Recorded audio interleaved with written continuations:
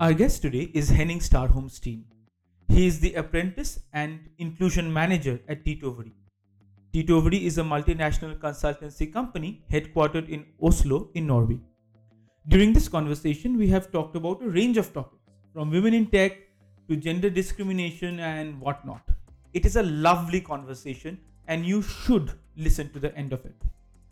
Hi, this is Anirban Saha, and I welcome you on behalf of the team to one new episode of Season 2, where we interview a selected few professionals in the domain of data science and converse about what it takes to get a job in the real world.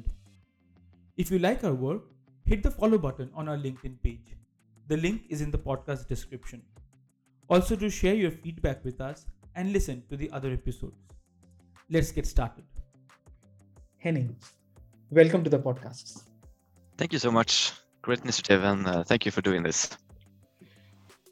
When we discussed about inclusion and diversity within our team, within the podcast team, we often asked each other, what is the role of an inclusion manager? So the first question in this conversation would be, what does inclusion management entail? Good question. Good start. First, we can start with the definition of what is inclusion. The word is often used together with the word diversity, and often diversity and inclusion are playing a bigger role in today's society. But where diversity is merely invitation to the party, true inclusion is getting asked to dance. And the meaning of the word inclusion differs from where you are on the globe. For example, in the United States, the word inclusion and diversity is often related to skin color and racism. In other parts of the world, it's a gender thing. It can be LGBTQ issue, all the way to just giving people a new chance. I mean, people who have a bad fortune in life, been outside the workforce for some years and want to try to get back in, and try and help those back into the game, so to speak. But what inclusion comes down to is two things. The first is the golden rule, which is treat others as you want to be treated. And the second, if you pardon my French, is don't be a dick. So what I do is I try to influence colleagues, I try to influence the company culture, friends, and everyone to be aware of how you are towards each other, to make everyone feel heard, to make everyone feel seen, create awareness on different topics. All differs from where it is in the world. The topic might differ, but all in all, making a more aware culture in the company. And that's been a bit difficult in 2020 with the pandemic and all, but it's all about creating this sensation of tribe and togetherness within the company. That if you come to us, you will be heard, you will be seen, you'll be given a fair treatment, same as everyone else. On the same time, you are who you are. You are a specific person. You are yourself. So what you need might not be the same what your colleague needs. So while at the same time treating everyone equal, you same have to treat them different, if you see what I mean, in a good way, that is. So when you say you have to create awareness, it suggests that there is a problem. Would you be open to discussing the kind of problem companies face? I can. I worked in tech all my life, and of course the biggest issue and the biggest problem, if you so to speak, I would call it challenge then, is of course gender. But on the same time, you. Like, take racism, for example, in Nordic society, we often say that we don't have racism in North society. We don't have, we are above that. But if you look at things and scrutinize them a bit closer, you will see there are unfairness happening in the world today. In Norwegian media, for example, if you apply for a job and you have a foreign sounding name, for some reason you get down prioritized, and that's racism. And that's something I want to combat and battle, that everyone should be given a fair chance and given the same opportunities, regardless of who you are, where you're from, what you believe, and so on. My hard cause, if you can call that's the neurodiversity concept, which we can talk about later. But the first step to creating a better world is acknowledge you have a problem and talking openly about it. Don't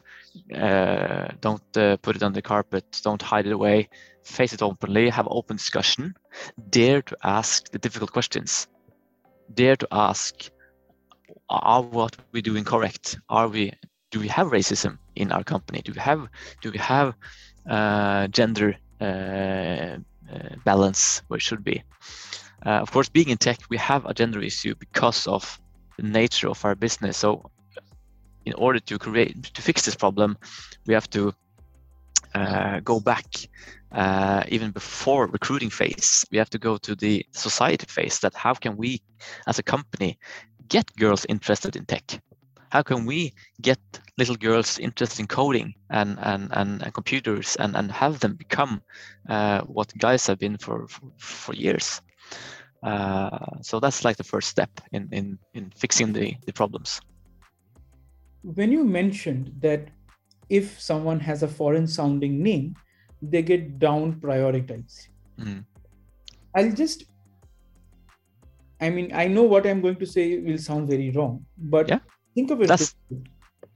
They try to build a homogeneous team where they have people who could think together, could talk in the same language maybe, who have the same set of values growing up, etc.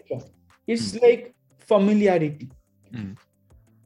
Why should they go for people from other cultures, other race, other gender, etc.? So the question would be, how important do you think inclusion and diversity is from the company perspective? Extremely important. What you just said, if we create a homogeneous, that's a difficult word, a similar group, if everyone is thinking the same, everyone is doing the same, everyone is talking the same, how on earth can we move forward? How on earth can we make a change in business? How can we make a change in the world? Because if everyone is thinking alike, no one is really thinking. So what you are mentioning, I would call that a weak group. If everyone's the same education, everyone's thinking the same, they won't get anywhere. They must be at the same spot, treading the water without making progress. The only way to make progress is to get new input, to get new perspectives. And yes, maybe it's a language barrier, but if everyone talks English, you get a long way. But put it this way: if I got a new colleague in my team who is maybe from India, I would Google Indian phrases. I would what is hello in Indian, and just to do this gesture of making that person feel welcome and included, and we are here together in this. And I want everyone to think this way, because the only way is like a shark. If the shark stops swimming, it sinks. And if every team is similar, they won't swim, they will sink. So from a new employee's perspective, I want to add my story. Generally in these podcasts, I am the one asking only questions and not adding my input. But today I will. Cool. I'll take this liberty. So I just got into a company in Berlin. Yesterday was my first day. Ooh. Yeah. And one of the interviewers' name is spelled Jose. And at the first thing during the interview, he asked me, okay, Anirban, how is your name pronounced in your language? And I was like, okay. Anirban in English, Germans stress the I part, but in Bangla it would be Anirban. The A is basically AW. The first A is always AW. And yeah, yesterday when we met again, he pronounced my name in the actual way it should be. And it made me feel very happy and included. Exactly. And yeah, there was no looking back. And even his name is spelled in English as Jose, but he is Argentinian and his name is pronounced as Crochet. I just hope I pronounced it correctly, but fine. Yeah, so it really helped break the ice. And yeah, another of my team member there is from Texas, and she also made sure that I'm comfortable, and I think I'm the only Indian in the team.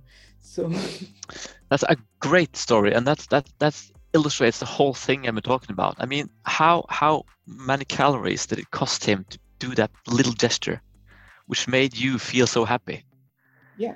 And if you can get this mindset of doing these things all day long for everyone, I mean, the world we would end world wars within days. I mean, if everyone can strive to see each other and make each other feel comfortable. And of course, there will be friction, there will be discussions, there will be disagreements, there will be not fights, but arguments. But if everyone can have the sensation and the origin of taking care of each other, you can have professional disagreements anytime. I mean, you can argue and really talk loud and go have a beer afterwards, because like we are friends here, but I disagree with you, and that's how the world will make progress, in my opinion. Yeah. Your profile further goes on to say that you are a neurodiversity advocate. For the listeners of this podcast, could you explain what that is? Yes. Neurodiversity is the concept that what was called neurological conditions, for example, ADHD, autism, dyslexia, dyscalculia, Tourette's, instead of being a disorder which needs treatment and should like be cured, it's merely a natural and a valuable form of human diversity. It's diversity of brains and minds, and we are like, what are we, 6-7 billion people on the world, and that means there's 6-7 billion different brains. So it's like the infinite variations of neurocognitive functioning within our species. So instead of being a disorder, it's more like a biological concept, so to speak. So in my opinion, and many with me, is like the idea of a normal or healthy type of brain is merely culturally constructed fiction, which is no more valid than the idea that there is not one normal or right ethnicity or gender or right culture. It's merely who you are, and even if that might bring in some difficulties or challenges, by meeting the right employee, the right employer, you can work around these differences, challenges, and highlighting your strengths, because it's proven that, for example, ADHD have a lot more energy and enthusiasm, and they have strengths that other people do not have. So if we can play this to our favor, it can become a huge contribution factor in society and in the business itself. ADHD is the attention deficit, right?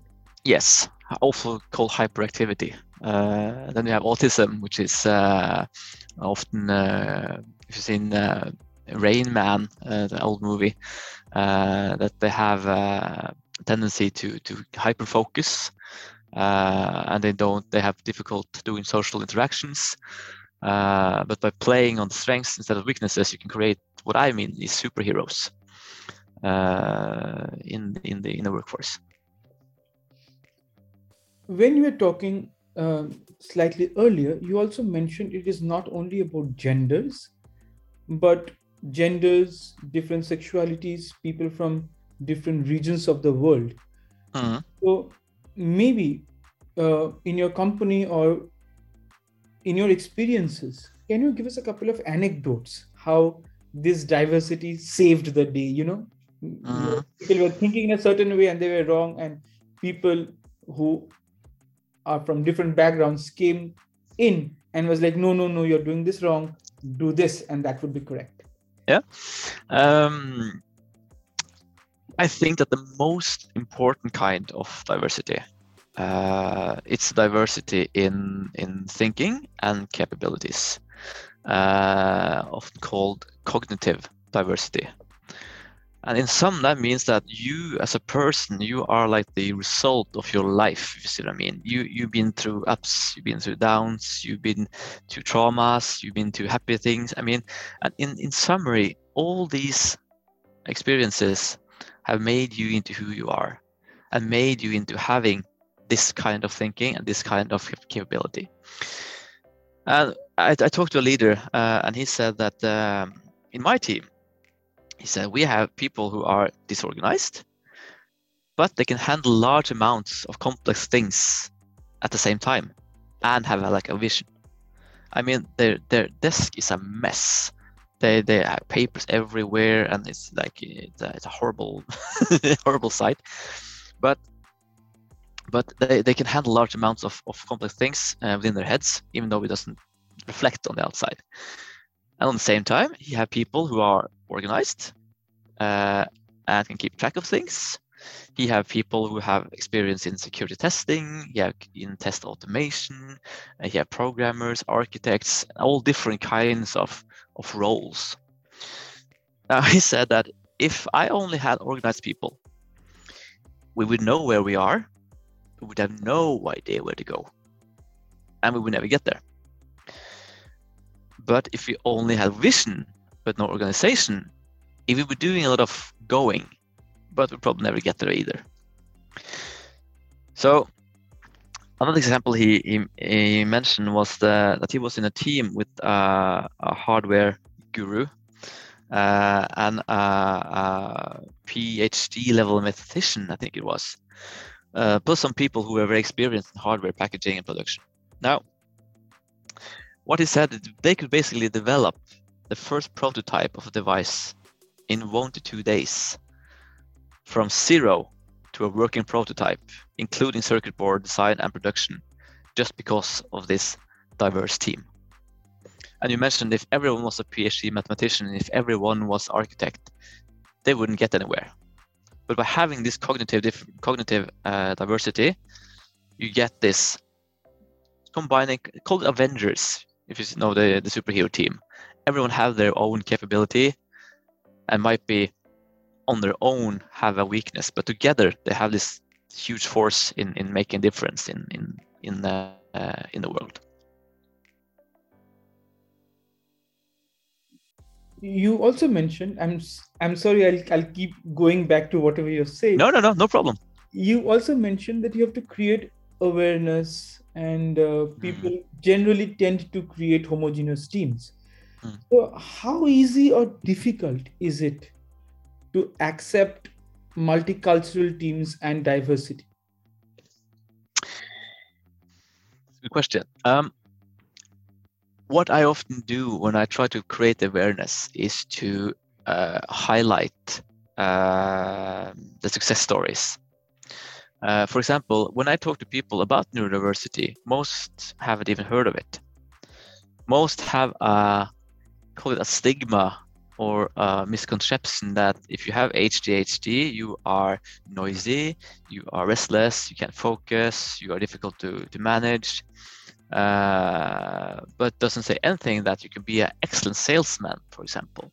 You could be an excellent programmer who have the ability to hyper focus and do 4 hours of work into 2 hours. And when you talk about autism, people have seen Rain Man. I think that means people who are weird and get meltdowns in public, and instead of the reality, which is you have a person who can see systems in things, they can create and maintain complex patterns.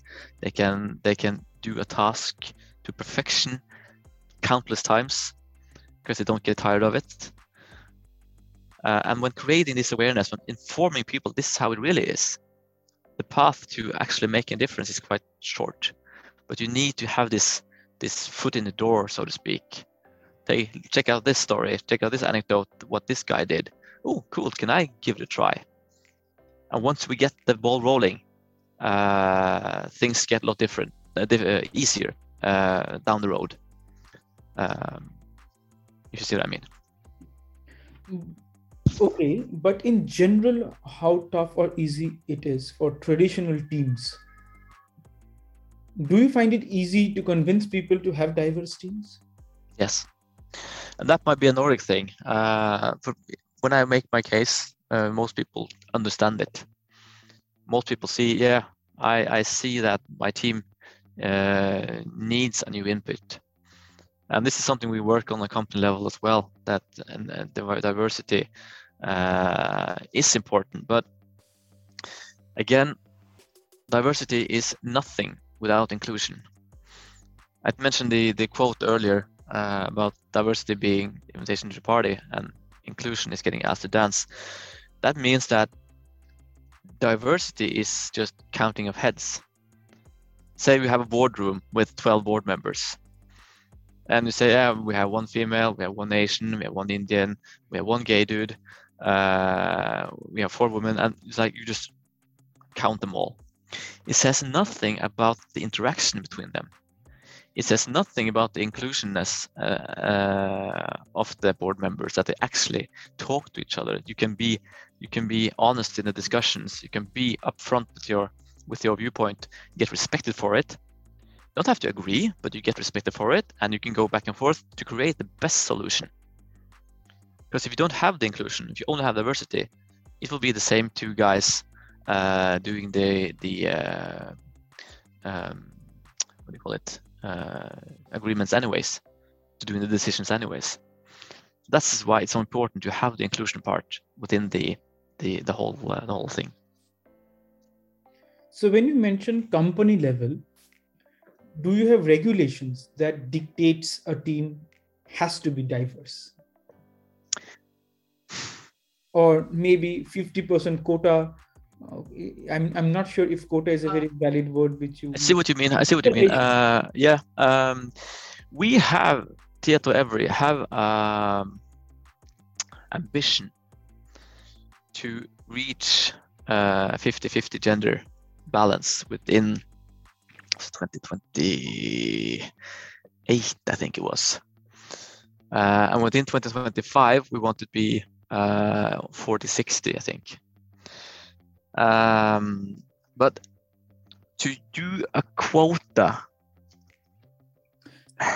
I might have used wrong word. Yeah, but there's the pros and cons to it, because it's important that a person get hired because of his or her capabilities, not because, oh, I have to have a woman in the team, I have to have a Indian in the team, because that's back to the diversity inclusion part. Just counting of heads is no point. But it's important to give everyone a fair chance, regardless of whether you are Indian or whether you are female or whether you are gay, whether you are whatnot. To everyone having the same origin. And of course, there's a famous contradiction from the criticism is that, yeah, what if you have 2 similar candidates, both are exactly the same qualifications, but one is a guy, one is a woman? Should the woman get the final point? You see what I mean? my opinion, this might be a little bit of grenade, but I would say yes, because of the business we are in. We are in tech, we need women input. But if you are, for example, in healthcare, where it's opposite, where women are the larger portion, then the final point should go to the male. Because in that sector, we need male input. So you have to look at it from the circumstances before taking the final say. So the answer to your question is maybe. When you mentioned that your company has a goal of 50% men, 50% women by 2028, it suggests that your company is already taking very proactive measures towards it. So how well is your company placed in this regard in the ecosystem? If you compare your company with other IT companies, how would you do that? I'll tell you a funny story here. We did a bit of a test just to see if it has something to say. And what we did was we changed the wordings in our job listings, job postings. We changed wordings with the help of a language expert. We switched out the usual words, which apparently often appeal to men, with more, not feminine words, but more overall general wordings. And what happened is that the amount of female applications was increased by 30%. That's quite a lot. And that taught us that maybe we should just look at the whole recruitment concept. And what we also do in our graduate process is that we do blind recruiting, which means we have a gamification stage in our recruitment. So even before you reach a human being, so to speak, you are kind of on your own. You do this gamification where you are being measured in 8,000 data points. Then you get a score on how quick do you give up, how fast do you click, how do you see patterns and all that stuff. Then you come to a human person. So gender and who you are and what you are doesn't matter before that. And that also helped us in our graduate process to reach 50-50 male and women in Sweden in the graduation program. One thing came to my mind, but yeah. In your office of inclusion management, do you also have women? I don't have office. I'm only me. That might be a person. I'm a single man army. No, we have call it. You could say that the responsibility of inclusion is everyone, all the way from CEO down to the human resources officer, down to the single employee. Inclusion is all our responsibility. And I work together with the rest of the HR, and we have people in Sweden and in Finland who work in this subject as well. And we do training on managers, on inclusive leadership, and we do a lot of things in making this change, which I really am happy to see that it's such high on the agenda, the inclusion and diversity part. Of course, being in tech, we have the women question is high on the agenda, but the rest is coming as well. In our previous discussion, in our personal discussion before the podcast recording, you mentioned that if you come to our company, bring a bit of India with you.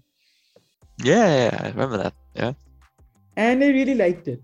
You also mentioned, and you mentioned a couple of times during this interview recording, that diversity is being invited to a party and inclusion is being asked to dance. Now, for our audience, whoever will be listening to the podcasts, could you please explain the entire thing the way you explained to me? You already did it briefly during this interaction right now. But when you say bring a bit of India with you, what exactly do you mean in detail? What I mean with that is that back to the whole cognitive thing.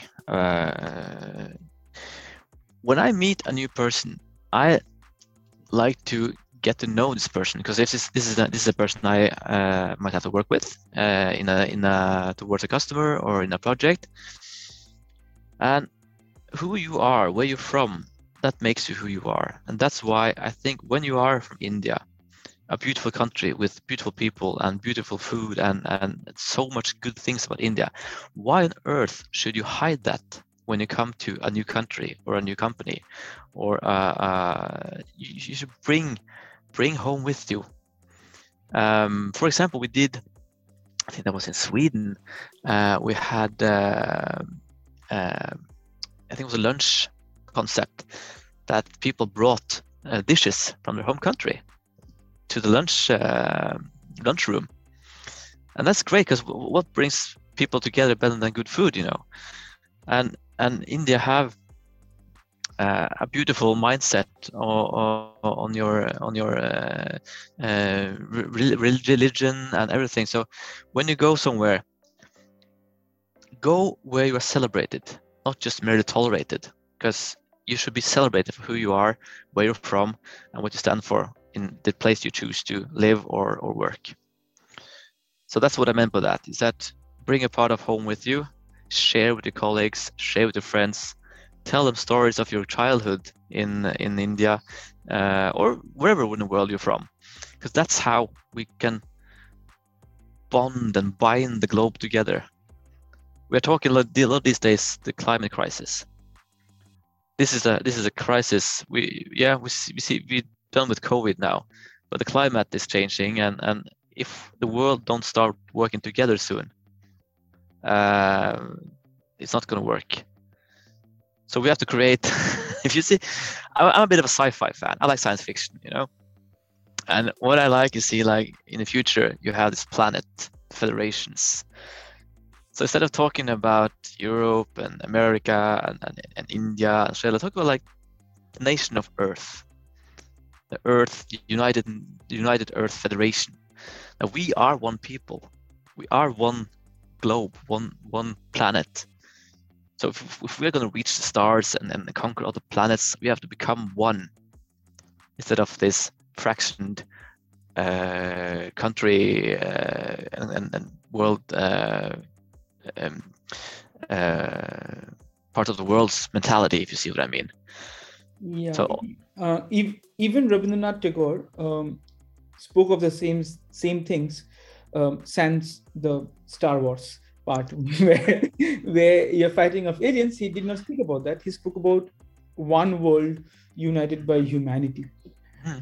But coming back to the topic of India, do you think, and I speak it from an extremely personal point of view, when I have awesome friends who are German, but they all believe I know a lot of Hindi and I know a lot of Bollywood.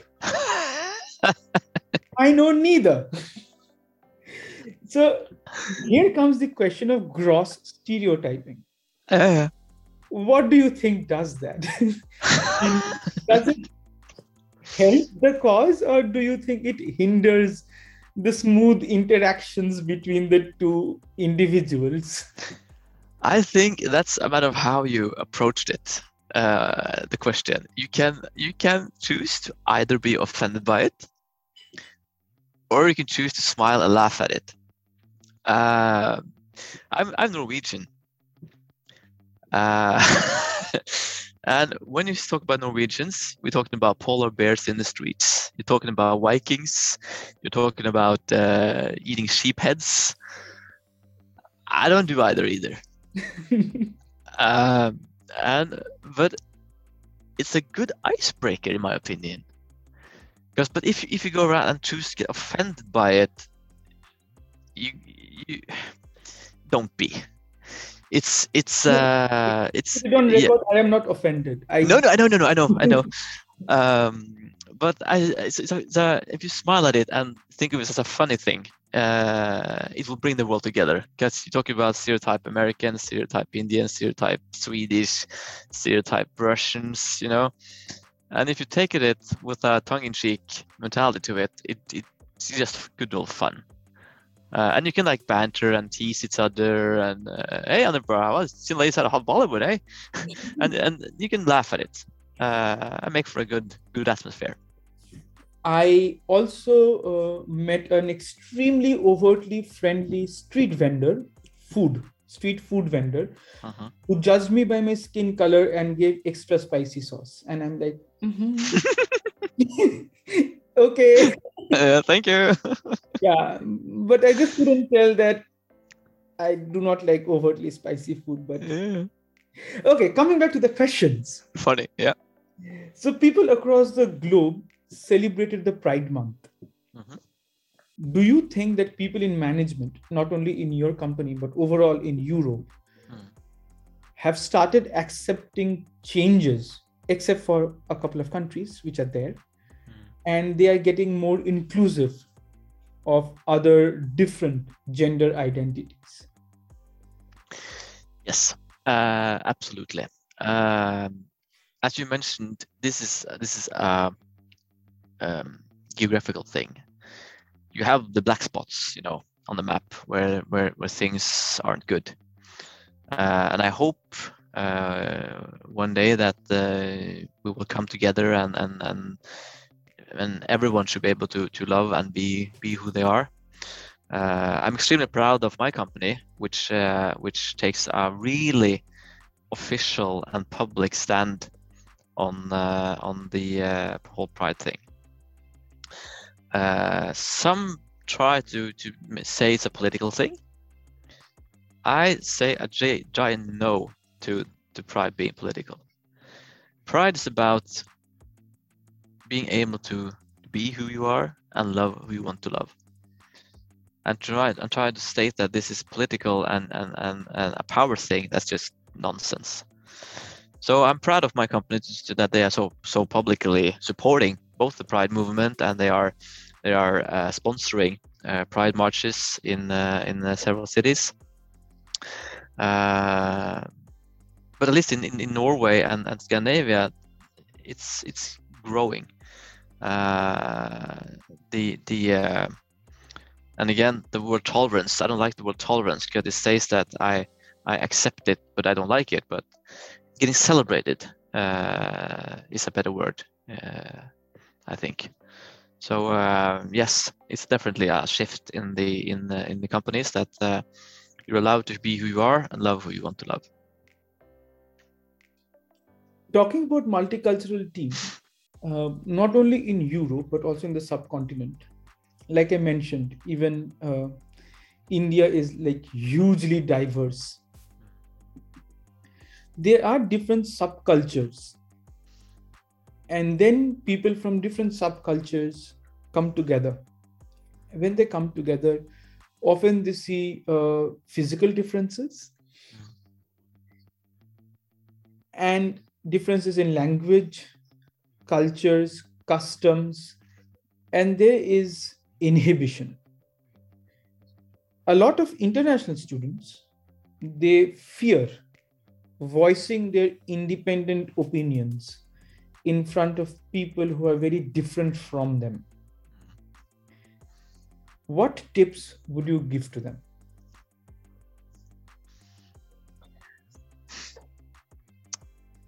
Don't be afraid. If you find yourself in a group or in a place where you get the sense of, if I speak my mind, I will get consequences or repercussions of it, get out. Don't bother, stay there. In order, I mean, yeah, we are different people. We are coming from different places, but the best way to not mitigate, but the best way to like remove the inhibitions is to ask questions, be curious. So if you as a student, for example, come into a room full of white males pushing 50, be curious about your surroundings, and try to share some of your own experiences and how you are, so they can learn from you and you can learn from them. But if you think, don't be afraid, because if you are afraid, there shouldn't be a reason to it. If there is a reason for you to be afraid, go away. Just get out, find a new job, find a new place to live, because that's not how it's supposed to be. Here comes my very short follow-up question. That for an international student, say someone coming from India or Pakistan or Bangladesh or Middle East, and after finishing their studies, it is already very tough getting into the workforce, right? And you just said, do not be afraid. Leave the job if you are not fitting in. There are apprehensions when there is an opportunity for someone to speak up. They not only think about consequences which can be adverse in nature, but there are also a question: is this the right thing to say? And not just saying. I have come across at least 4 people while preparing for this episode. They had questions like, is it the right way to sit in front of them? Is it the right way to eat? Is it the right way to present themselves?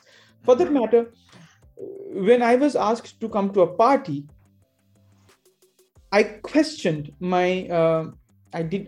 questioning is a harsh term. I'll say, in conversation, I asked my supervisor, hey, what are other people wearing? Like, it will be awkward if other people are wearing business casuals and I wear a t-shirt. Right? But unlike me, many people don't ask that. Why? Because they feel that their question might seem stupid. And overall, they might not be accepted by people of other cultures, people of other dominant cultures in that workspace. So what would be your tips for them? Or rather, in a better way, how would you groom them? Good questions. Never be afraid to ask the questions. I mean, you talked about it. Go to your leader, go to your manager, go to your colleague. I'm a bit unsure, because everyone is afraid of not fitting in. Everyone is afraid to not be accepted. That's a caveman instinct. I think the worst thing you do is to choose not to go to the party, to choose not to participate at the lunch table, to choose not to go down the hallway with your colleagues. Do it anyways, if you see what I mean. And if you feel insecure or unsure, find a colleague which you have maybe said hi to, and ask him or her, can you give me some tips? What should I do? And at some point, be proud of who you are. Bring a part of India with you. Okay, in India we dress like this. In India, I wear a suit, even if it's a pool party. No, just example, because you're overdressed, But it's like important that don't give up on who you are. Don't leave behind who you are and what your culture is, because you have something valuable with you when you come from India. And in order to make this global society, global community happen, we need to mix it all together and get new inputs and get new. All right, it's a couple of weird looks when you enter the party with the flip flops and the bathing shorts. If everyone else has suits on, but you came and you chose to engage yourself and participate and try and be a part of the culture you wanted to attend. So in grooming, don't be afraid. Don't be afraid to ask questions, and there is no stupid questions ever. That's important. If you are new to company, you're allowed to ask many silly things, even if they are not silly. So that's my tip. Find a person you can ask about the stupid things, and be yourself. Don't be afraid to make mistakes. Okay, but this answer is at a very, very general level. What I'll do is I'll ask you a follow-up question, hoping that we get something more specific. Today's graduates, because we all are students, so today's graduates are tomorrow's leaders. You mentioned how you would groom them. So how would you groom them into leaders who encourage diversity at their workplace? And be sure I'll ask you a follow-up, a flip question after this. Yep. The most important thing for a leader, no matter if you are a current leader or you're a leader in the making, be curious. Be curious, be humble, take a back seat. Don't be afraid to give up control. You can tell a person what to do, but don't tell him or her how to do it. Give them a try to do it themselves in their way, and the end result might surprise you. Ask questions. We talked about this. Bring a part of India with you. If you are a Indian leader and you come, you get Norwegian bald guy in the India office. Ask the Norwegian bald guy, how is Norway? What is a Norwegian lunchtime like? What do you serve in the Norwegian cantina? Why don't you have any hair? I mean, you just ask questions, even if it might be difficult ones. Wouldn't the hair one, the question about the hair, be offensive? Why is it offensive? It's a dinner question. I don't have any hair. And a good point, by the way. Don't be afraid to ask difficult questions. You can't say, because it's important to bring up things that we talked about racism earlier, and how that is like brought under the carpet. We don't talk about it, we don't address it, but we have to address it. We have to talk about it in order for it to make it better. And if you ask difficult questions with the intention of trying to fix it, if you see what I mean, it should be okay. Because you say, okay, I see you are bald. Is there anything I can do to make you feel more comfortable? Should we remove all pictures of people with hair, or like what do you should we censor any shampoo commercials? No, I'm just kidding with you.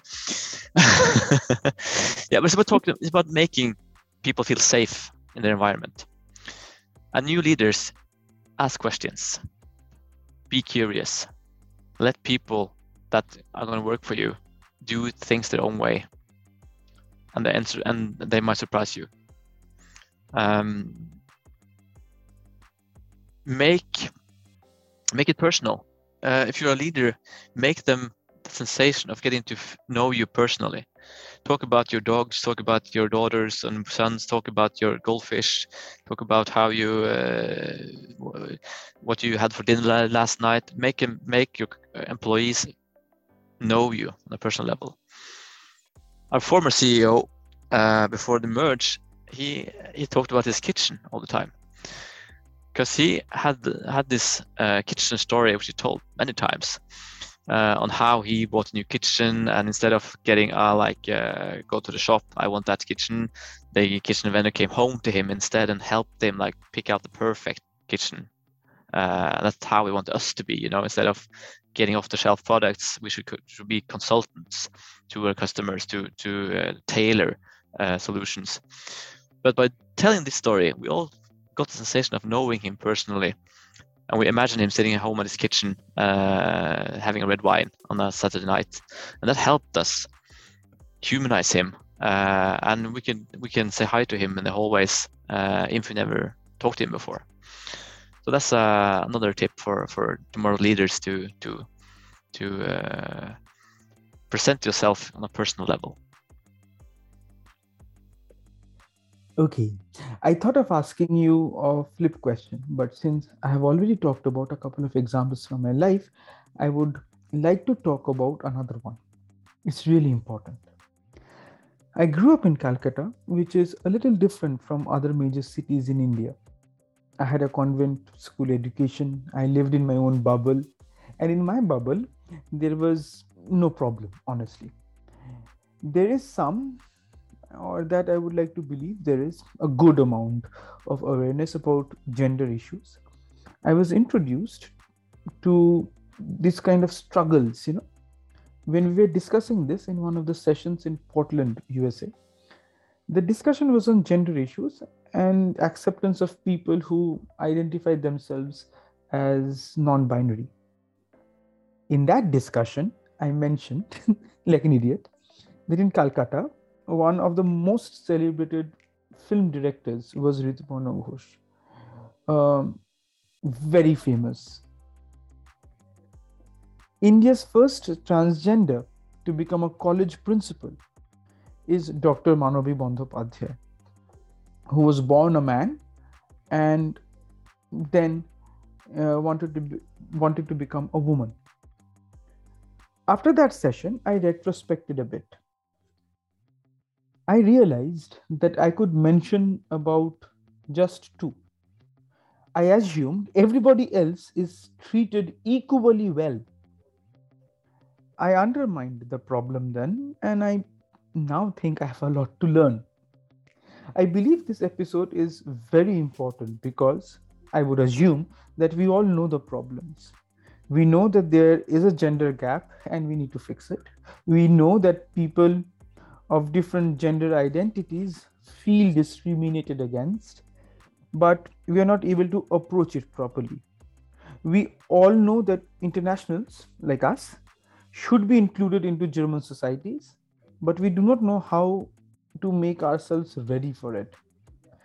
This episode is really, really important, and I thank you so much for spending so much time with us. And I believe this episode should give some insight as to how we should prepare ourselves when we enter the workforce into the multicultural teams and prepare ourselves. I think this is the best time I should stop speaking and open the forum to questions. This is the maximum I have spoken in an episode. Yeah, but you have excellent points, and by doing what you are doing, you are making the world a better place. And it's this kind of discussions and this kind of highlights and spotlights which are needed. And here we are talking about this, and we all know that this is important. Now we need to get our leaders and global leaders, so to speak, to talk about the same things publicly. So thank you for inviting me and allowing me to empty my head and ramble on about space travel and all different kinds of things. So thank you so much. Yeah. Again, a very, very specific personal point of view here.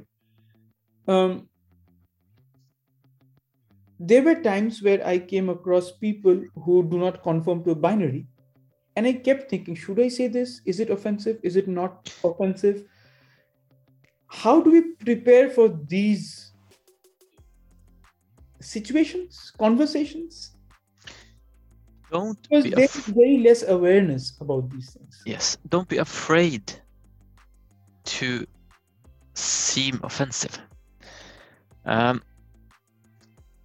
I said previously, if you ask difficult questions with the intention of learning, with the intention of broadening your mind, if your intention is good, it shouldn't be a problem. If you're talking to a non-binary person and you have a question,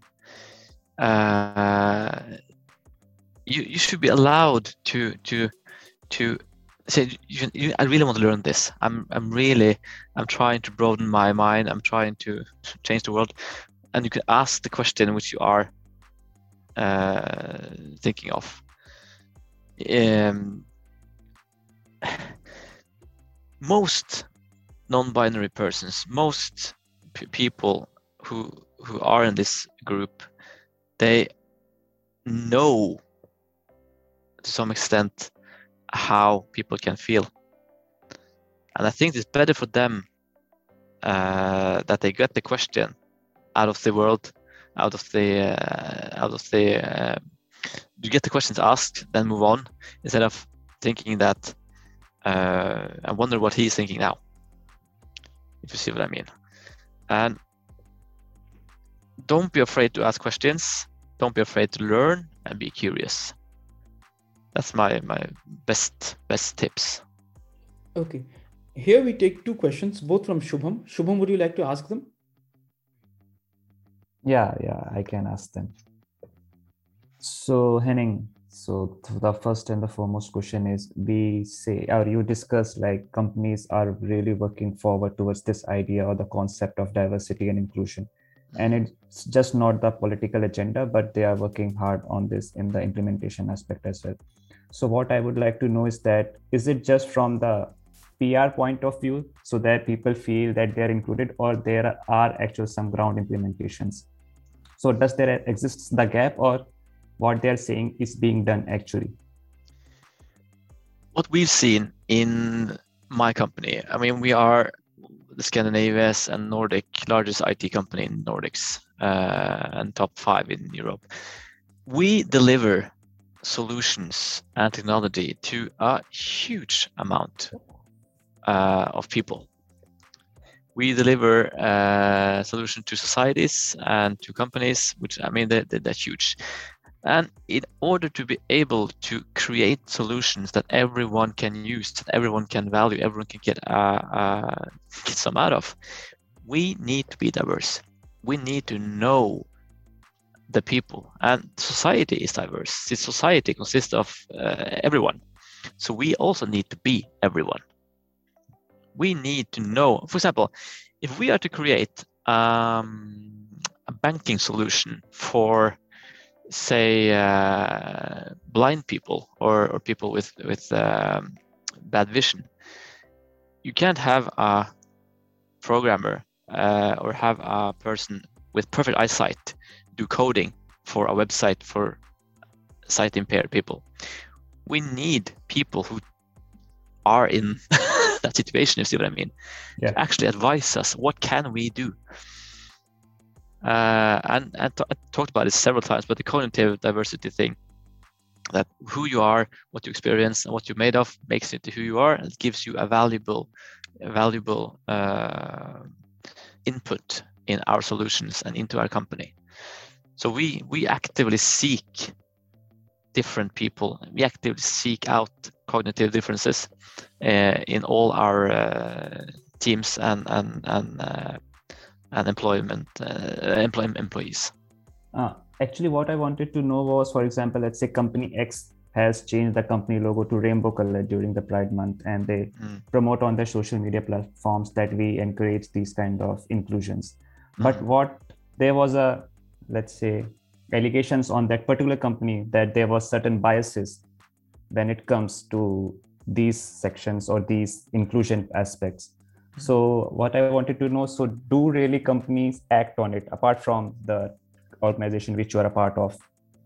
So do you see any gap between the saying and the actual implementations? That's what I wanted to know.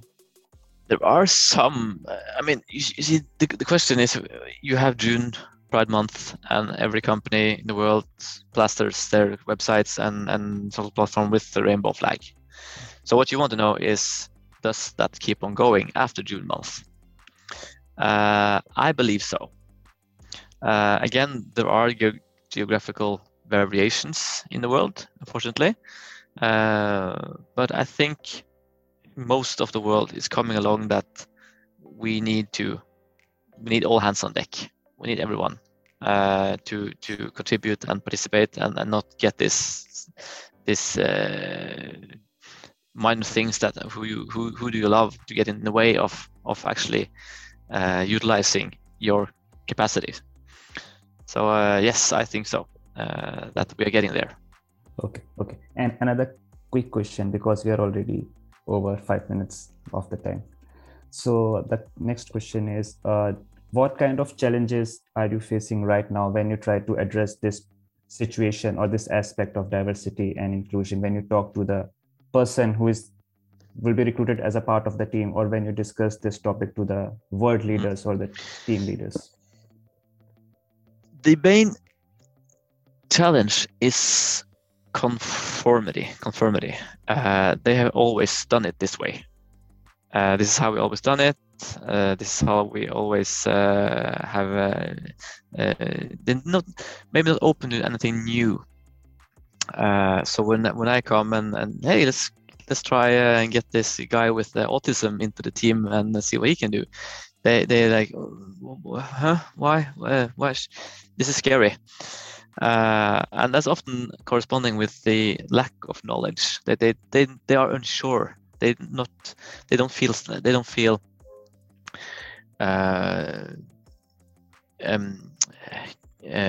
competent enough into knowing what this person is capable of.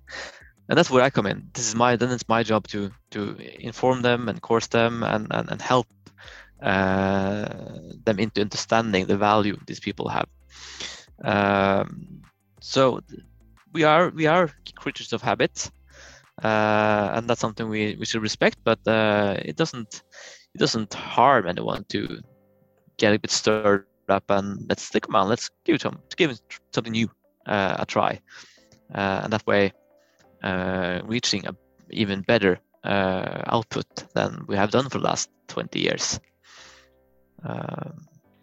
So yes, it's conformity and lack of knowledge, which is the main inhibitors of doing this thing of mine. Okay, thank you. May I chip in a very quick question? Yep. Since the mention of world leaders happened, suppose you meet Irina Solberg. Mm-hmm. What could be the one thing that she could do to make your campaigns easier or life easier? Actually, quite funny you asked that, but Erna Solberg, which is the Norwegian Prime Minister, agrees with me on this. And her government for the last 8 years have done something called, in Norwegian is called inkluderingsdugnaden, which means inclusion, work-life inclusion on the agenda. That means that if you have a job opening, you should give everyone a fair chance, even if they have holes in their CVs, or even if they don't look like the perfect candidate, if you see what I mean. But you still give them a try.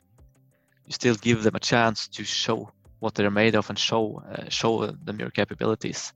And that goes for refugees. That goes for ex-convicts, ex-drug addicts. Give them a chance. Give them a single chance to grasp on and help them back into the society again. So for the Norwegian politicians, this question is absolutely up there on the agenda.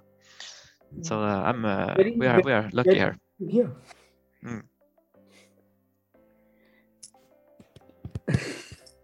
Okay. As you know, it is always a pleasure talking with you and to just converse with you and listen to you speaking. But this episode has to stop. We could be in this for hours, Yeah. I thank you so much. We thank you so much for making time for this really engaging conversation. It's been fun. And I hope whoever listens to this benefits from this. Me too. And feel free, everyone who listen to this, add me on LinkedIn. Let's connect. Let's make the world a better place, and let's go for the stars. Okay. Thank you so much one more time. Thank you so much. Hey, you've made it till the end of this amazing conversation. Please check this space out next Wednesday as well. Next week, we release the last episode of season 2, and we are confident that you would find that useful as well. We release our podcasts on LinkedIn, Google Podcasts, Spotify, Apple Podcasts, Amazon Music, YouTube, Stitcher, JioSaavn, and a few more platforms. If you find this conversation useful, please share this with your friends and stay connected with us. Thank you for listening.